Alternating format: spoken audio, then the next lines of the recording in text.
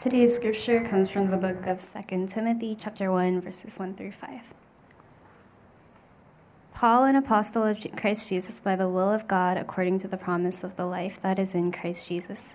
To Timothy, my beloved child, grace, mercy, and peace from God the Father and Christ Jesus our Lord. I thank God, whom I serve, as did my ancestors, with a clear conscience as I remember you constantly in my prayers night and day. As I remember your tears, I long to see you, that I might be filled with joy. I am reminded of your sincere faith, a faith that dwelt first in your grandmother Lois and your mother Eunice, and now I am sure dwells in you as well. This is the word of the Lord. At the beginning of the year, we like to refresh our vision and values. At this time, let me ask our brother William or whoever's running AV to project just a page from our website so you can see our values. I hope if you're a member of our church, you know this. And we're not going to spend 4 weeks on this series, and so we can't do all the values. But these are important values of our church. And the first two messages were all from that first value, gospel, that we are gospel-centered and grace-driven. And the first message was on the gospel of the year, and last week it was all about grace, the power of grace. Look at the one on the bottom left. It's family, that we are a countercultural, cross-generational, cross-intergenerational family, all right? So that's what I'd like to preach on today. We'll go ahead and let that go. Today's message is called The Family of God. And if you've been pastored by me for a while, you may have heard me talk about this particular passage. It's a passage that I don't think it gets preached very much. And I have meditated on this a lot because of this particular value, that of the church as a family. Now, I think all around the world, people that are very family-oriented, most cultures around the world are deeply family-oriented. And when they read these passages and see these passages that really talk about the church as like an intergenerational family, it really resonates with them. But there's something about America right now in this chapter, in this season. We in American culture, we're almost anti-family. We're all just about me. It's super individualistic. And, I wasn't planning to be like controversial, but let me just point out one thing that just shows you how anti-family America is right now. We have this thing called the transgender movement. Right? And young girls, it's more girls than boys, which is kind of surprising to me, but I'm not exactly sure why. But young girls than boys, think it's their right to change themselves into a boy. And I want you to just think a little bit about that. What does that mean? If you just think a little bit about this, if you're going to be a guy that turns yourself into a girl biologically, physically, you're basically neutering yourself. You're basically cutting off the possibility of having children. And vice versa for women today too. That is tremendously anti-family. It's tremendously anti-family. And that's just a thing. It's a very common, big thing going on in America today. And that would have been really shocking to all of history, and it still is really, really shocking to the world. And it's very, very difficult in America right now. But that's just one thing. And I'm not trying to be controversial, but just one incredibly obvious feature of American culture right now. It's anti-family, right? And so I want to just show you how tremendously important this value of how the church is seen in the Bible as family, okay? So part one, the everlasting family. That's what the church is. The everlasting family, part one. Part two, commit yourself to gospel-centered family life. Okay, I hope that sounds kind of familiar in our church. Commit yourself to gospel-centered family life. That's the big application I want to urge for you today and throughout 2022, which is desperately needed in our society. And you need it too. I need it. Part three, the life shining in the darkness. The life shining in the darkness. If you are living in life without family, you're living in a lot of darkness. That's why so much of America feels dark. It's people that feel like they have no belonging. And for that, there's tremendous darkness. but there is a life shining into the darkness through the family of God, okay? Let's go into this passage. I want to show you a couple things about it. So, it just seems like one of these things. Paul just starts off the letter, who he says he is, and it just seems to have like your typical kind of greeting stuff. But it just has some really interesting and important features.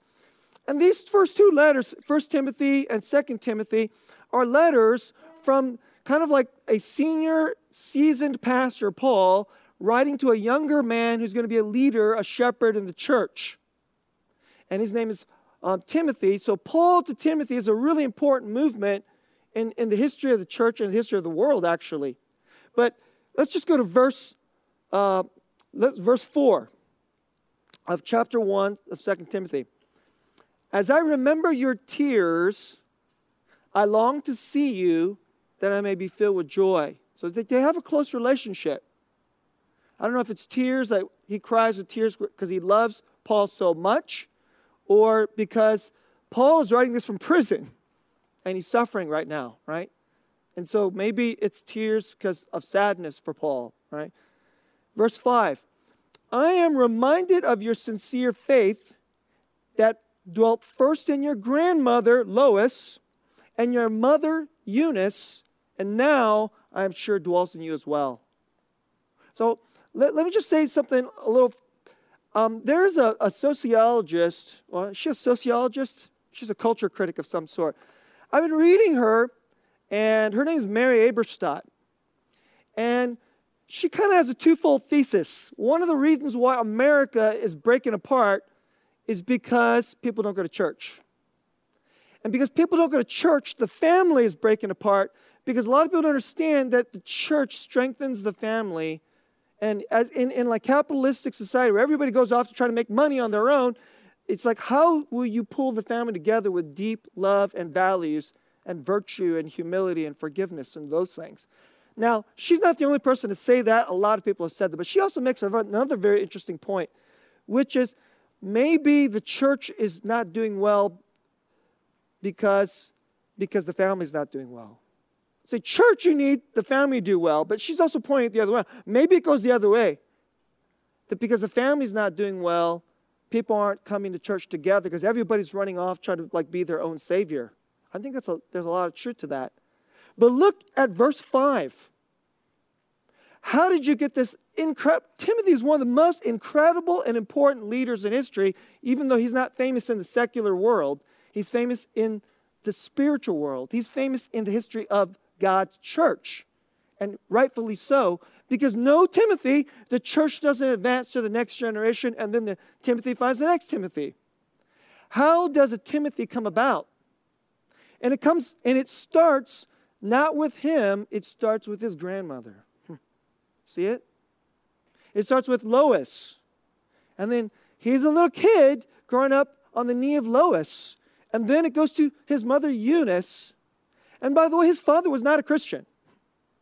And there's I won't go into all the details of this, but Timothy is not fully Jewish. His mother's Jewish on the mother's side. A Jew believes in Jesus as the Messiah.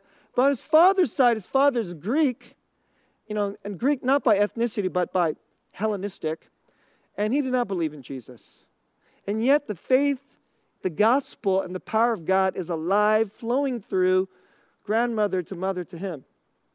And what you get is an incredible leader, kind of a boy that becomes an incredible man, and it started before he was ever born. Now, just here's an important verse. It says, later in the book, it talks about that since he was really young, he knew the scriptures. Since he was really young, he knew the scriptures. And when I read that, you know what I just say? That means he came to church. Okay? It's not that complicated. He learned the Bible ever since he was little. And the Bible is being sown into him, and his whole view of the world, who is God? What is eternity? What is sin? Is there forgiveness? Is there love for me? What is right? What is wrong? What is worthy? What is bad? And all these things are not just being put as ideas in his head, they're being placed as deep, deep structures of his heart.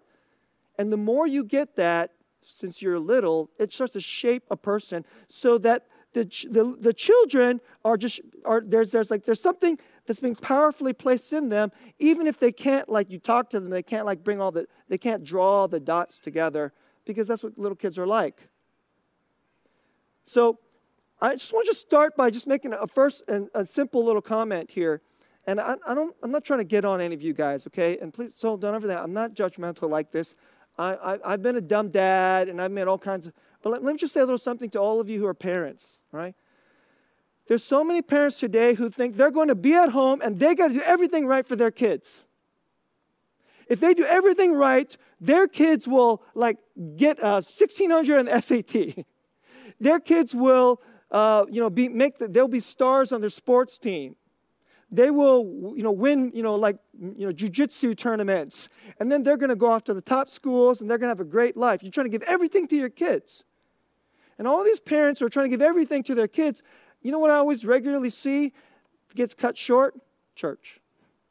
It's like the thing that in life where like, if something needs to kind of give for the kids, it's church. And you know what I think? I think it's unbelievably backwards. It's unbelievably backwards. The most important person in your life, to the life of your child, is not you, Dad. It's not you, Mom. It's Jesus. And, the children, it's simple for them. Where are you going to go meet Jesus? At church. It's simple, right? And so if you bring your children into the house of God and you set that time of church into the house of God where the gospel is proclaimed and the Bible is inculcated into their heart, into their mind, in all kinds of stuff, through the teaching, through the songs, through the holidays, through all the different ways that we bring the Word of God into their heart, just like Timothy had from his grandmother and his mother, then what you're doing is you're giving your children the greatest gift. I don't know if you can sometimes hear this, that like I have a bit of a touch and go relationship with my dad. We really had problems at times, okay? So I'm not particularly a rebellious son, but I did rebel against my dad, right? I will say this about my dad. The one thing that he did that I'll always be grateful for, he practically never missed church. Like never. He didn't miss church on Sunday. If we had midweek Bible study, he never missed. And whatever it took to get us, if our Bible study was on the other side of town in the middle of the week, he'd get home early from work. He'd make us eat a fast dinner and get our butts in the car, and we're there. And my brother and I are like, it's all in Korean, so we're like bored. We're so bored. We're like, who are these people? And everything's in Korean, and I can't understand this Bible stuff that they're learning. But you know what? You know what I got out of it?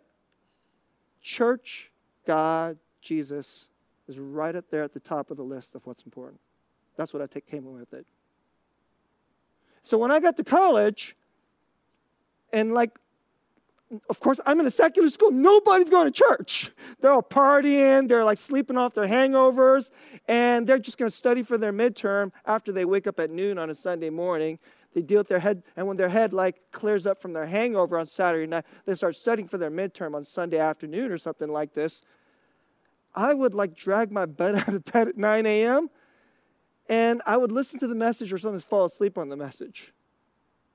And I don't even remember a lot of the messages on Sunday morning in college. But my dad led me to the house of God, see? And I never forgot that. So let me go on. Inside your biological family, the movement.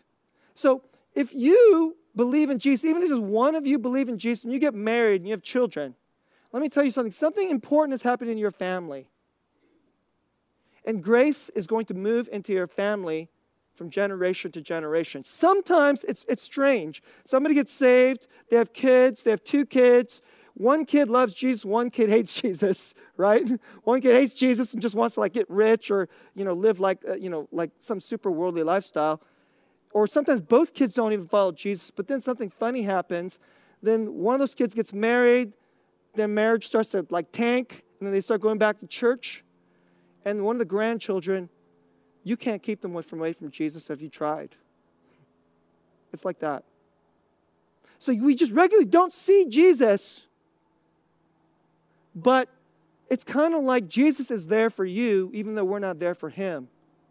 And Jesus will be there in your child's life even though you're not doing a great job putting Jesus in your child's life. That's how it is.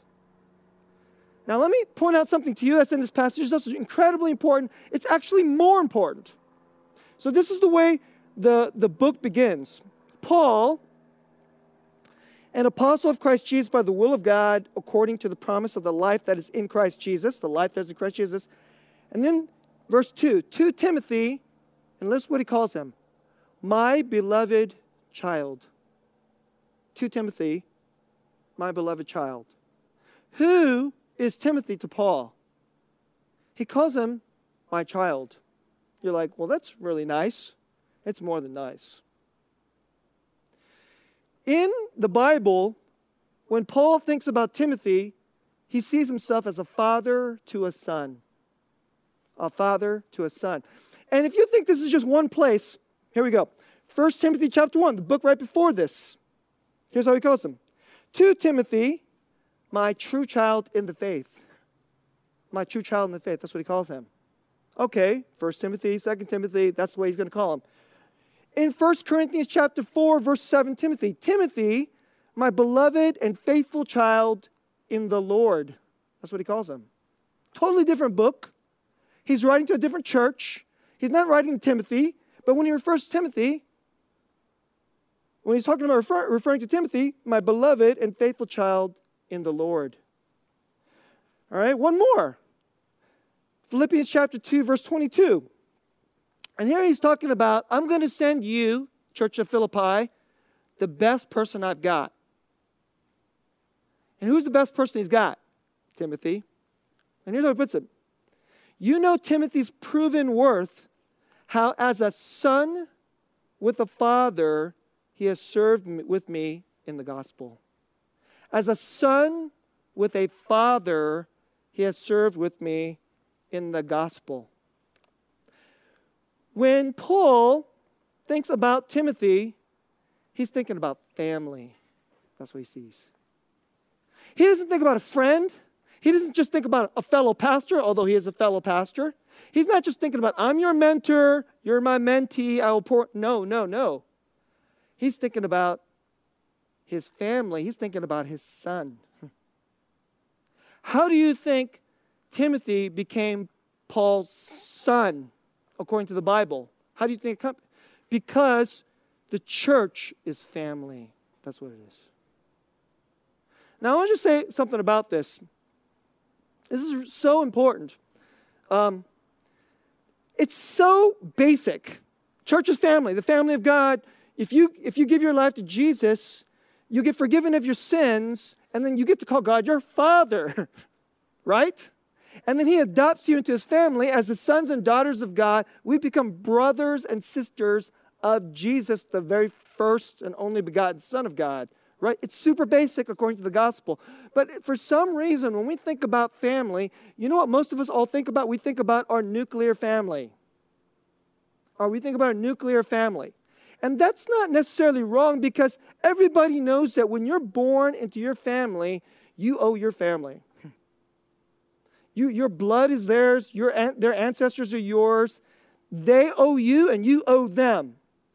So at the very, very least, if you fail your blood family, your nuclear family, most people think you're a bad person. And that just cuts across every culture. And you know what? That's just basically true, is it not? Because nobody was ever intended to just get born into the world and just get thrown out. If you have a baby and then throw them out in the world and says, good luck, what's going to happen to that baby? That baby will die. And how will that baby become the full, beautiful person that he or she was meant to be? Their family must pour into them. And already, even when you're born, you have been gifted by your family Not you've been gifted by their blood and by their genetics and all that other stuff, but all their talents and all their gifts and all their loves are already gifted to you, which is why when somebody is, given up by their family, they really feel lost. But I want to say a little something about this. Every family on earth, okay, whether you are a Smith or you're a Jones or you're a Ramirez, or a Gonzalez, or a Chang, or a Chu, or a Park, or a Lee, whatever family you are a part of, let me say something. Families die out. And families fail all the time. And some of you come from a pretty broken, dysfunctional, failing family. You know it. It's a painful thing. You know it very firsthand. Let me tell you something. God's family is everlasting. It's forever. This thing that we do called church, it's not the building. It's not the organization.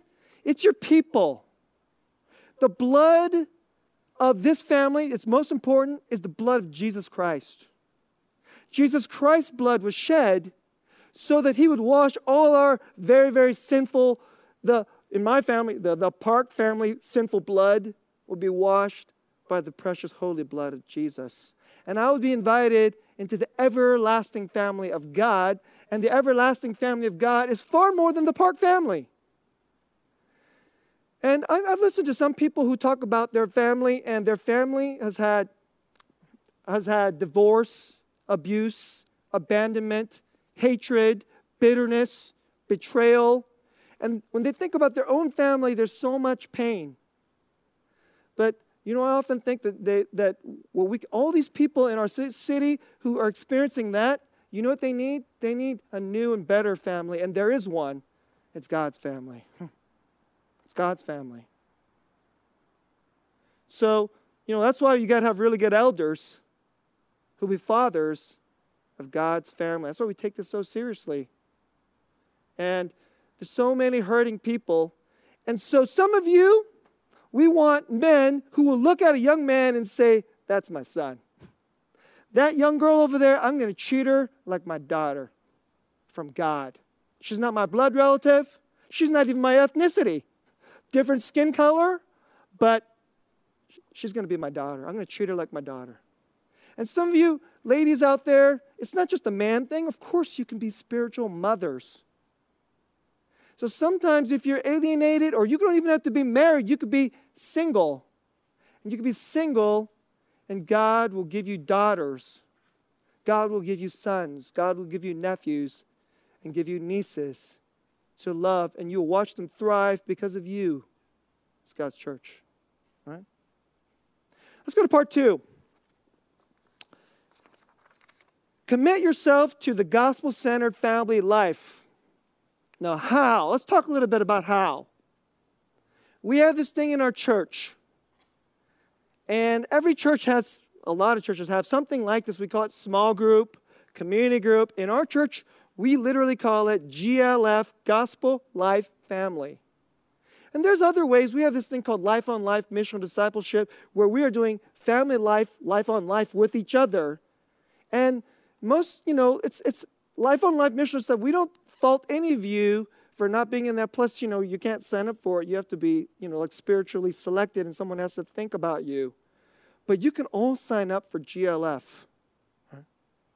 Gospel Life Family is the way God intended church to be. This thing that we do on Sunday where the big church gets together, it's great, okay? But actually, the real life of the church is in the family life. So Pastor Young and I, we have this small, we called it family, and we think it's so tremendously important. And especially in this time of COVID, everybody's so used to I might get the virus from some of them. Or, oh, wait a second, it's just so much more convenient to do it on a TV screen. But I don't know about you, but I don't like hanging out with my kids on a TV screen. I like being with my kids, right? I like being with my family. And I'm not trying to guilt any of you. I know it's a difficult time. It's COVID, but I want to put a vision into your mind of what this could be like. Now, the way I want to do this is, so please think about this.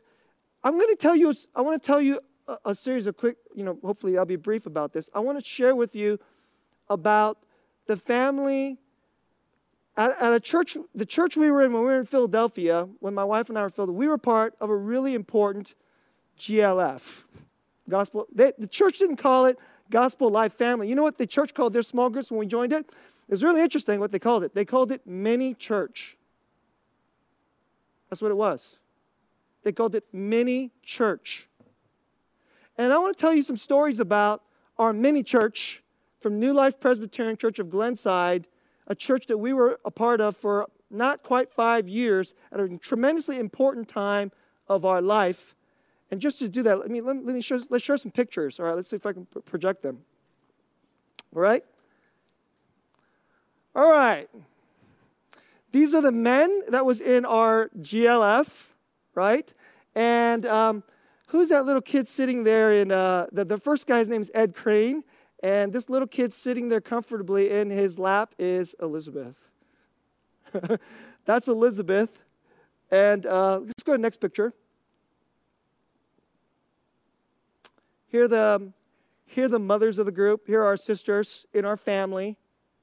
And this is date night, Valentine's Day, 2006. Okay? And we all got babysitters, but we were like, we can't leave this little baby with. So we were the only one that brought our baby. Hudson and Laura was with the babysitters. And if you could see, Grace somehow did not get the memo about wearing red. Okay? This was Valentine's Day night. And the woman sitting right next to Grace, she's half Thai. And her father is named Roger Clark. And her father was one of the elders of our church. And we did a lot of life with these people. We didn't have many date nights like this. So it's kind of really memorable. And I wasn't sure how I was going to, the Lord kind of gave, sometimes I just love when Jesus just hands the illustration for the sermon sometime in the middle of the week. I have this little widget on my iPhone, and these old pictures showed up, and that picture showed up. And I started thinking about GLF and our family, and I thought about family. And just tell you a little something about these people. Her father, Roger Clark, was an elder in the church. When we joined this GLF, this mini church, so some of you know about this. We came into this church. We were just coming out of marital counseling, and we told all of these guys, our marriage is on the mends. And we need you to watch our marriage and pray for our marriage, right? And when Elizabeth was born 8 weeks premature, who prayed for that? Who prayed for her? They were like shocked and oh my goodness. And then when we brought the tiny little baby, 8-week premature baby, all these women were so excited. Woo! Right? And so we bring our kids. It's inconvenient. But guess what? The bottom is going to drop out in your life. And you are not big enough to handle it on your own. And your children need to see that they have the family of God. So this is 2006, early 2000. I'm 34 years old, guys.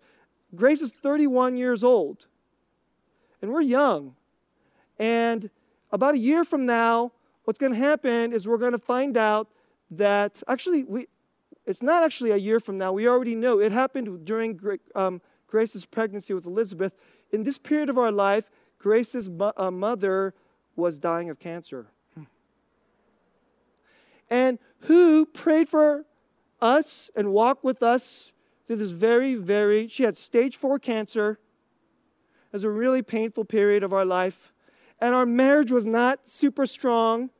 And Grace would have to leave Philadelphia and spend 2 weeks away in New York at a time when our marriage wasn't at its strength.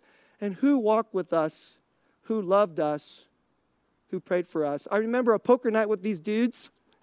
And I was holding Elizabeth while Grace was gone in New York, seeing her mom in the cancer ward. And the whole time in the poker night, Elizabeth cried straight for an hour straight. Just an hour straight. And all the guys were like, I don't hear anything. You hear anything? You hear anything? And we just kept playing poker. You probably all think, what a bad dad. Do you think she doesn't look damaged now, do you? Do you see her being damaged? But Dad needed his brothers, and she needed her uncles. And it's really inconvenient to bring your baby to poker night, okay? But sometimes you just need your church's family more. So Daisy's father, in 2007, we said goodbye to Mom, and she went home to Jesus. And I still remember this. After the funeral, the elders in the church said, hey, the Parks lost Grace's mom. Who will mourn with them? Who will share the gospel with them? Who will go to their house? And you know who raised his hand? Roger Clark.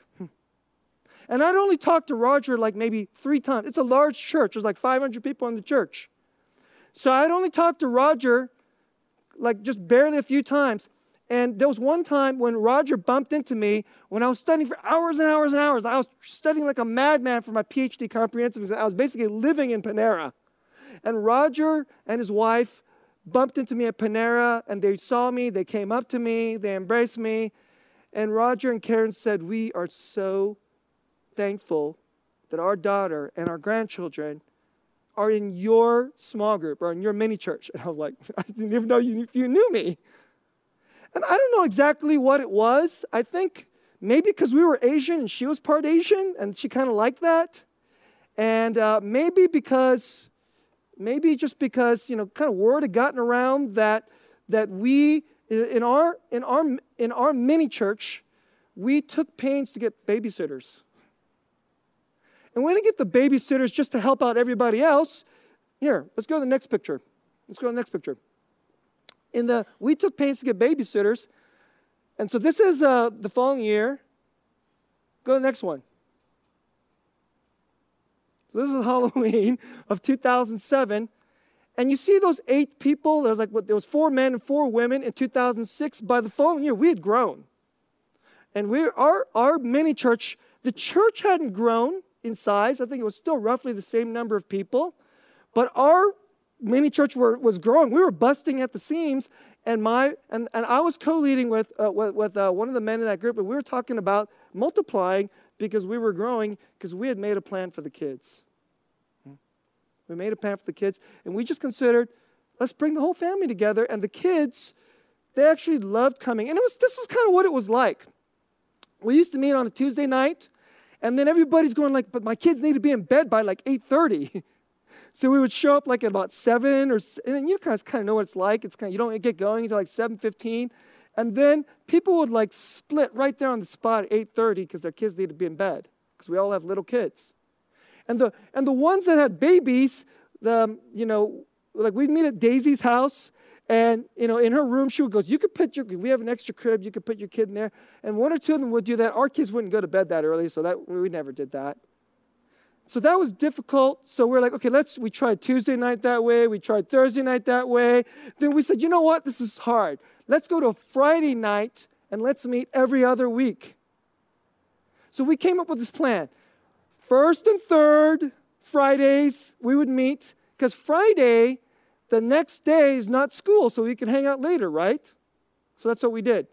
But we said, we'll meet first and third Fridays, and on Sunday, one of the Sundays, like the 4th Sunday, let's just get together for a potluck dinner. So we did that for about 3 months. And then Daisy went, I don't like it, guys. I can't remember which is the day we're supposed to meet. I can't remember which is the potluck day. She's like, it's annoying, and plus I just miss you guys. So you know what? It's a hassle for me and Ed. Ed is the one holding the baby. And, Elizabeth at the time. It's a hassle for us to, clean up our house, but just come over. Let's just do it every week. And let's make it Friday. So that was great because Rich and I, his name is Rich Ransom, and he actually was here on our launch service day. We're still close friends. And we were thinking, let's go to Friday. Because then we can just stay up, and the kids don't have to go to bed. And, a lot of people tend to think Friday night, you're supposed to go hang out and blah, blah, blah. Let me just say something to you. When you're single, Friday night is like, let's go out and hang out. So people don't let's do a church thing on a Friday night. That doesn't seem like a fun idea. But as soon as you have kids, What are you going to do? Go partying on Friday night? You're going to go out in there and like stay out super late and get hammered or something like that on Friday night? Why don't you go be with your family on Friday night? It's great for the kids. So we thought it was going to be a bit of a tough sell to try to push it on Friday night, but it was great. Daisy said, let's just do it on Friday night. And Rich and I were like, yes. Thank you, Holy Spirit, for just convincing her of that. And Daisy could be kind of assertive, and she did that. And it was great. Now, let me tell you one other story that might help you. We live in Silicon Valley. Many of you are very, very career-driven. You were always worried about your career, and it's super expensive here, right? I want to tell you something. So if you want to live and walk with your family, over the years, you know how many prayer requests we saw answered? It's crazy. I think God especially loves to answer his children when they pray together. So that when he answers that prayer request, then they all can see it together. I think and then all their faith gets magnified together, and then they're encouraged to walk and love each other and as a family together. So, if you have important prayer requests, you should go to GLF and share it. And if you want to see a lot of prayer requests answered, that's a really good way to go. So let me just tell you the story, and then I'll go to the close of my message. It's 2008. Now, I don't know if you remember 2008. Something happened in 2008.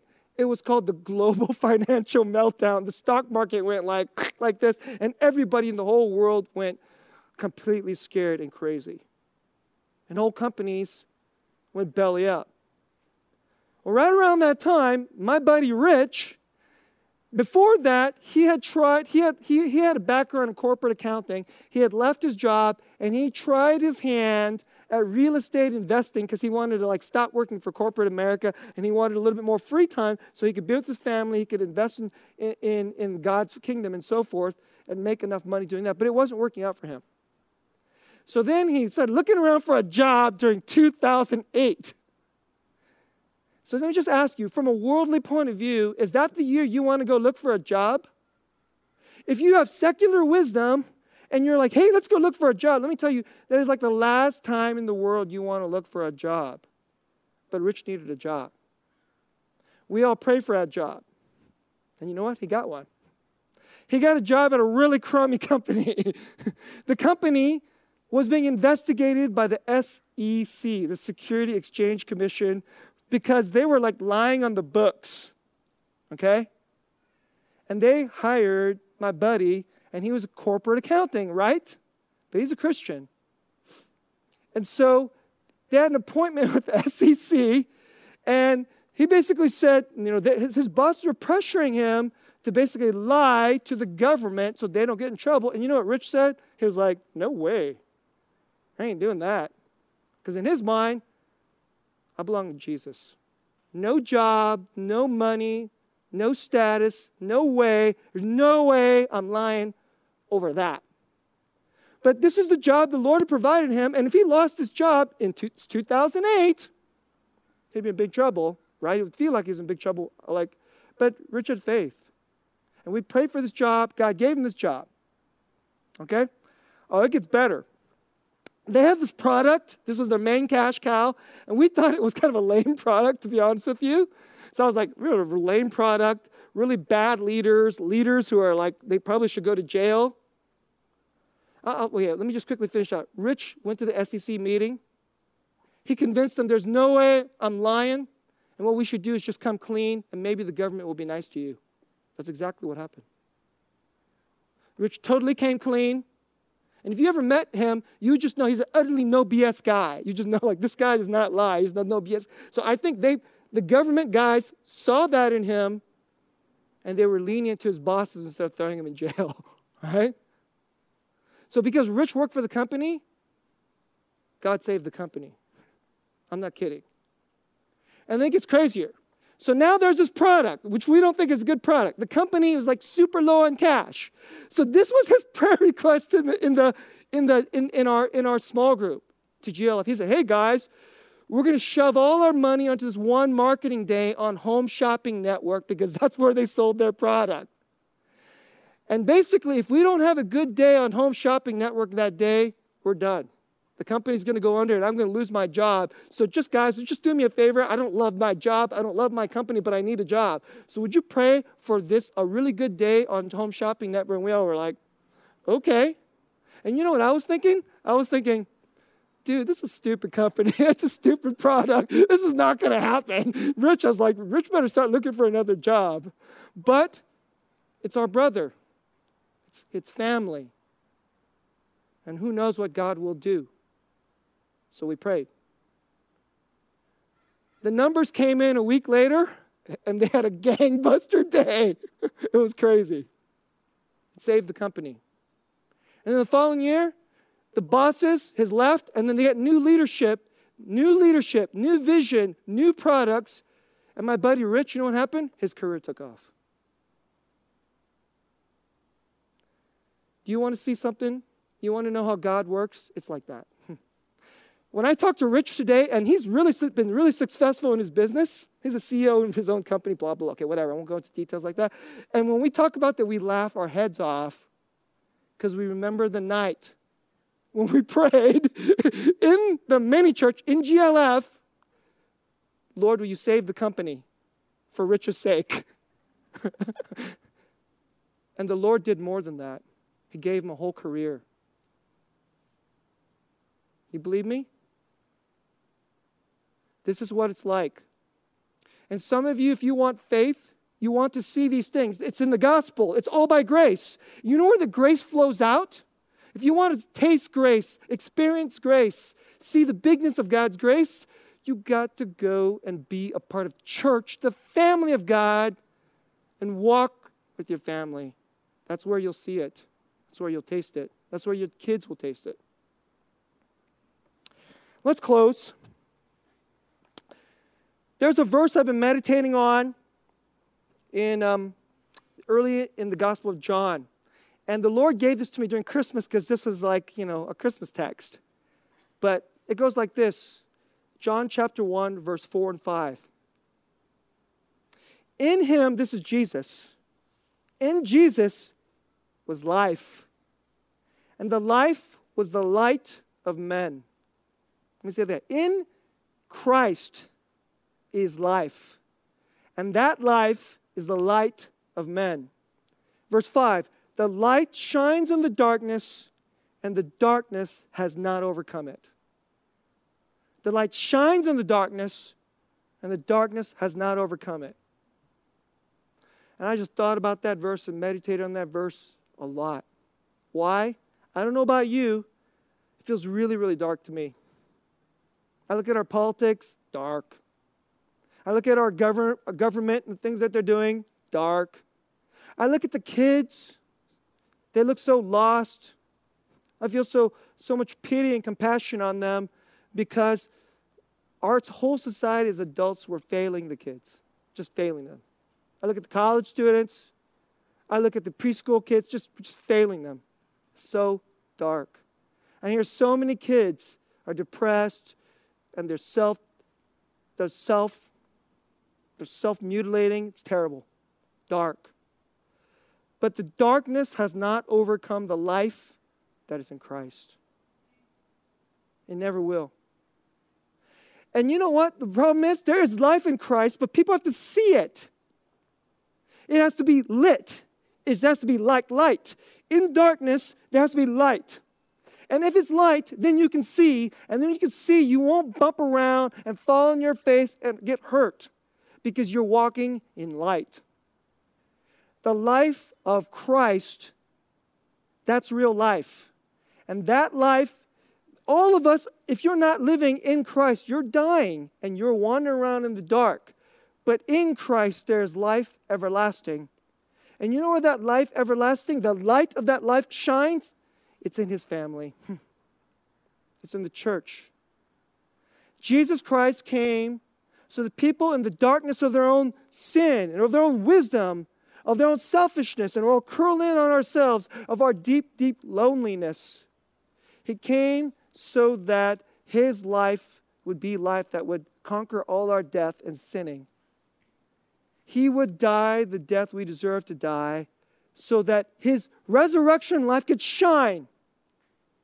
And you know what each church is like? Is the candle of the life of Jesus Christ shining in his family. And if you will have faith that that life will be for you, when you feel like, oh, my faith is going weak, my trust in Jesus is going weak, it's probably because you're depending on yourself too much. So then you should go to your family and let them show you his life yet again. That's how it is. If you ever feel weak, go into the church and drink in the gospel and let your family, I'm not even talking about Sunday, I'm talking about a Friday night. Let your family shine the life of the light of the life of God that no darkness can overcome. Okay? Let's pray.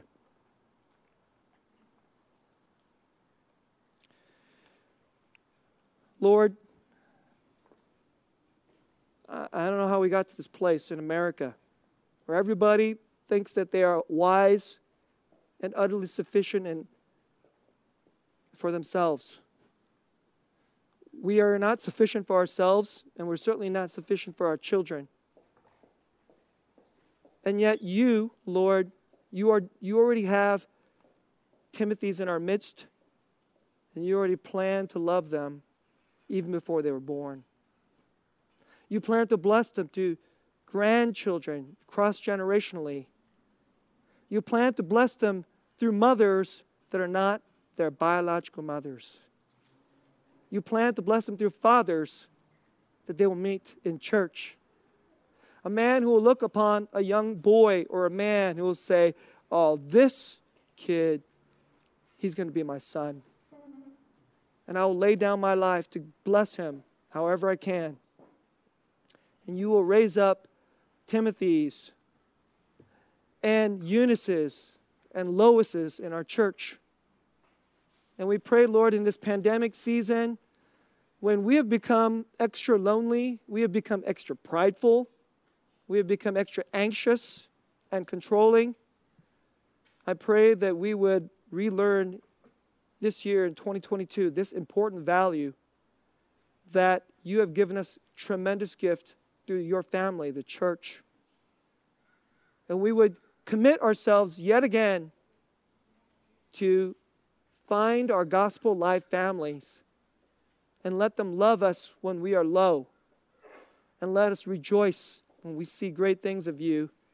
And even years later, we would laugh when our brother, his career has taken off from a company that looked really, really crummy and even investigated by the government because your children as family asked you, Lord, asked you.